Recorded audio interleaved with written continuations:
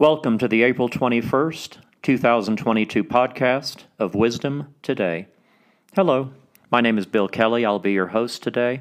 Today we'll be going over Proverb 21. Before we begin, let's open in prayer. Father God, I thank you for everyone listening to this podcast today. Lord, I pray that you would open their ears to hear and their heart to receive what you would have them receive from this podcast. I pray that you would draw them closer to you each day because of this message. In Jesus' name, amen. Let's begin with Proverb 21, verse 1. The king's heart is in the hand of the Lord. Like the rivers of water, he turns it wherever he wishes. Every way of a man is right in his own eyes, but the Lord weighs the hearts. To do righteousness and justice is more acceptable to the Lord than sacrifice. A haughty look, a proud heart, and the plowing of the wicked are sin. The plans of the diligent lead surely to plenty, but those of everyone who is hasty surely to poverty. Getting treasures by a lying tongue is the fleeting fantasy of those who seek death. The violence of the wicked will destroy them, because they refuse to do justice. The way of a guilty man is perverse, but as for the pure, his work is right. Better to dwell in a corner of a housetop than in a house shared with a contentious woman. The soul of the wicked desires evil. His neighbor finds no favor in his eyes. When the scoffer is punished, the simple is made wise. But when the wise is instructed, he receives knowledge. The righteous God wisely considers the house of the wicked, overthrowing the wicked for their wickedness. Whoever shuts his ears to the cry of the poor will also cry himself and not be heard. A gift in secret pacifies anger, and a bribe behind the back strong wrath. It is a joy for the just to do justice, but destruction will come to the workers of iniquity. A man who wanders from the way of understanding will rest in the assembly of the dead. He who loves pleasure will be a poor man. He who loves wine and oil will not be rich. The wicked shall be a ransom for the righteous, and the unfaithful for the upright. Better to dwell in the wilderness than with a contentious and angry woman. There is desirable treasure and oil in the dwelling of the wise, but a foolish man squanders it. He who follows righteousness and mercy finds life, righteousness, and honor.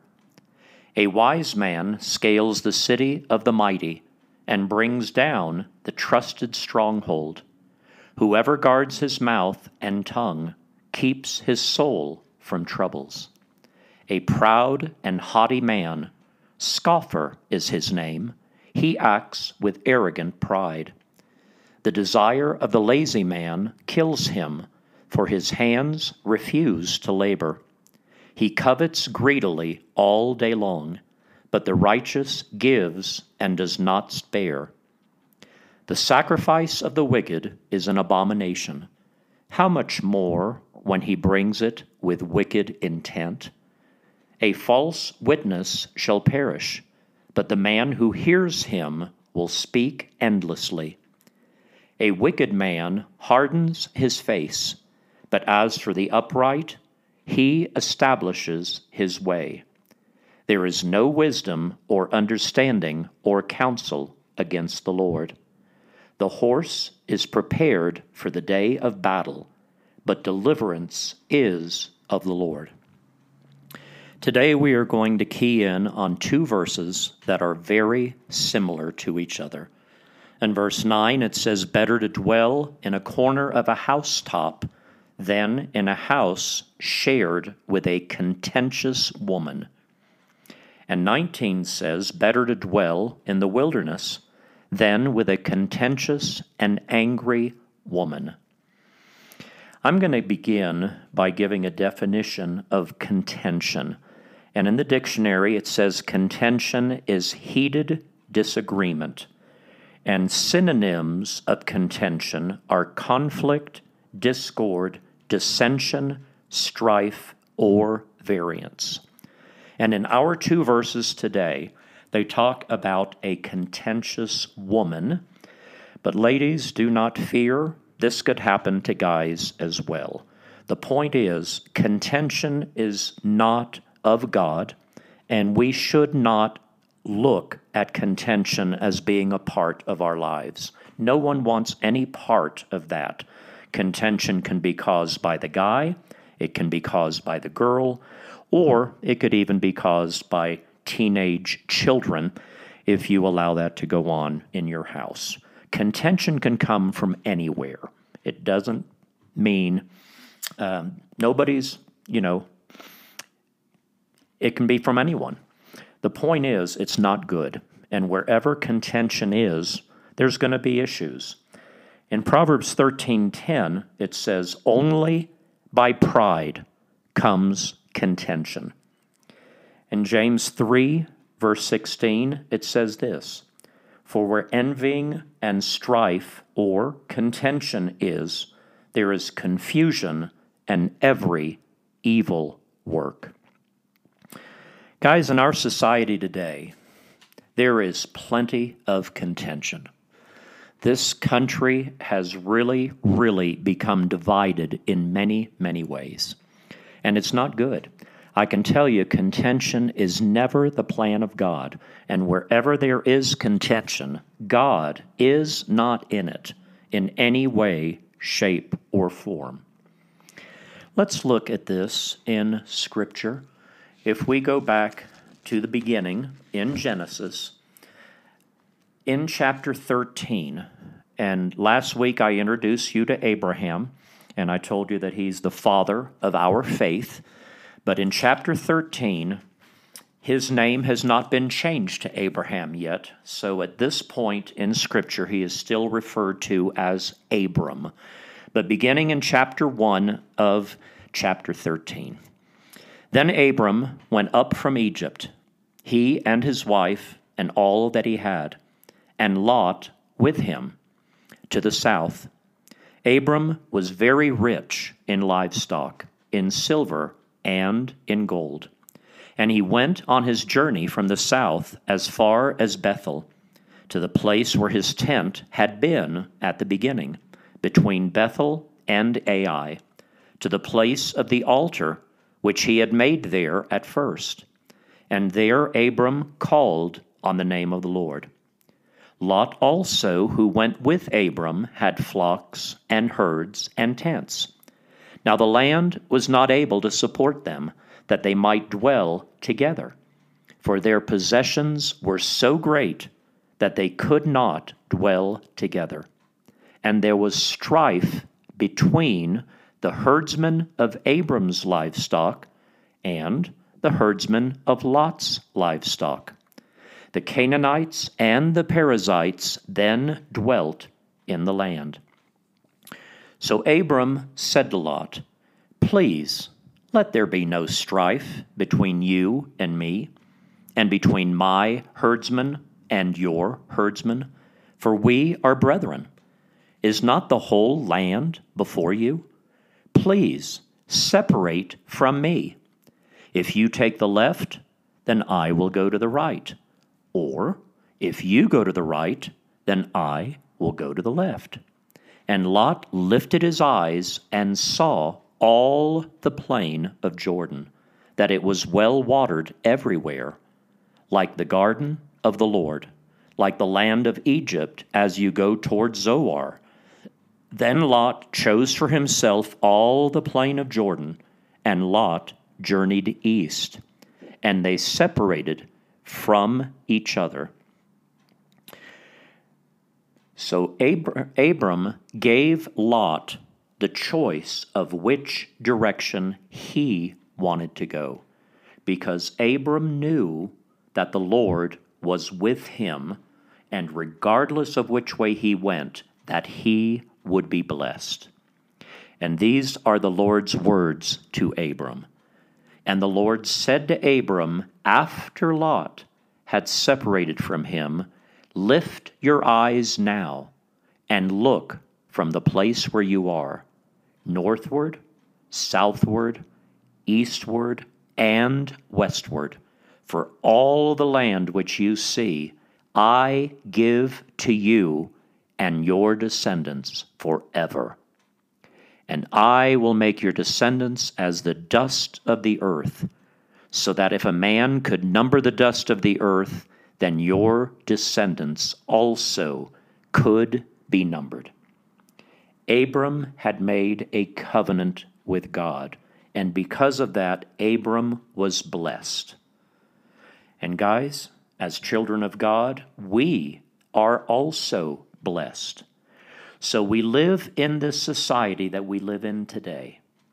Even though there is a lot of contention, we do not have to be a participant in that contention. We don't have to live that way. The Bible gives us very clear instructions on how we are to live. Last week I introduced you to Paul, who wrote 2/3 of the New Testament, and I'm going to give you 3 references today. One from the letter of Romans, first of all, in chapter 12.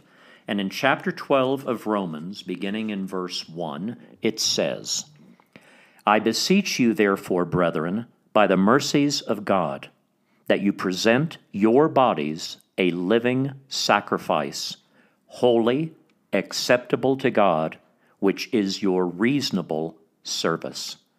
And do not be conformed to this world, but be transformed by the renewing of your mind, that you may prove what is that good and acceptable and perfect will of God. That is very clear. We live in this world, but the Bible tells us that we are not of this world. We do not have to conform to the way that the world does things. We are not supposed to live life that way. We are to be the salt of the earth.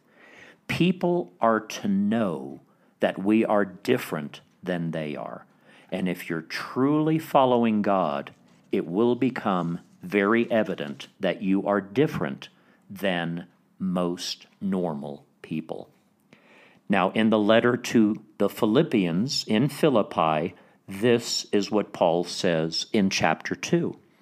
Beginning in verse 3, he says, Let nothing be done through selfish ambition or conceit, but in lowliness of mind, let each esteem others better than himself. Let each of you look out not only for his own interests, but also for the interests of others. Guys, this is how we are to live our lives. We are not only to think about ourselves, but we are to think about other people first. And if you live that way, people are going to notice and tell that you are different than they are, because this is not the way our world tells us we are to live our lives. Our world tells us that we are to be thinking about ourselves and what is in it for us. We are to be selfish people, but that totally contradicts how the Bible tells us we are to live our lives. And in the great love chapter, this is in the book of 1 Corinthians, and I mentioned last week about Corinth and how awful it was, and Paul realized he had to write a letter to them and give them instruction for how they were to live their lives. But in chapter 13, which is many often referred to as the great love chapter, beginning in verse 4, this is what it says. Love suffers long and is kind. Love does not envy.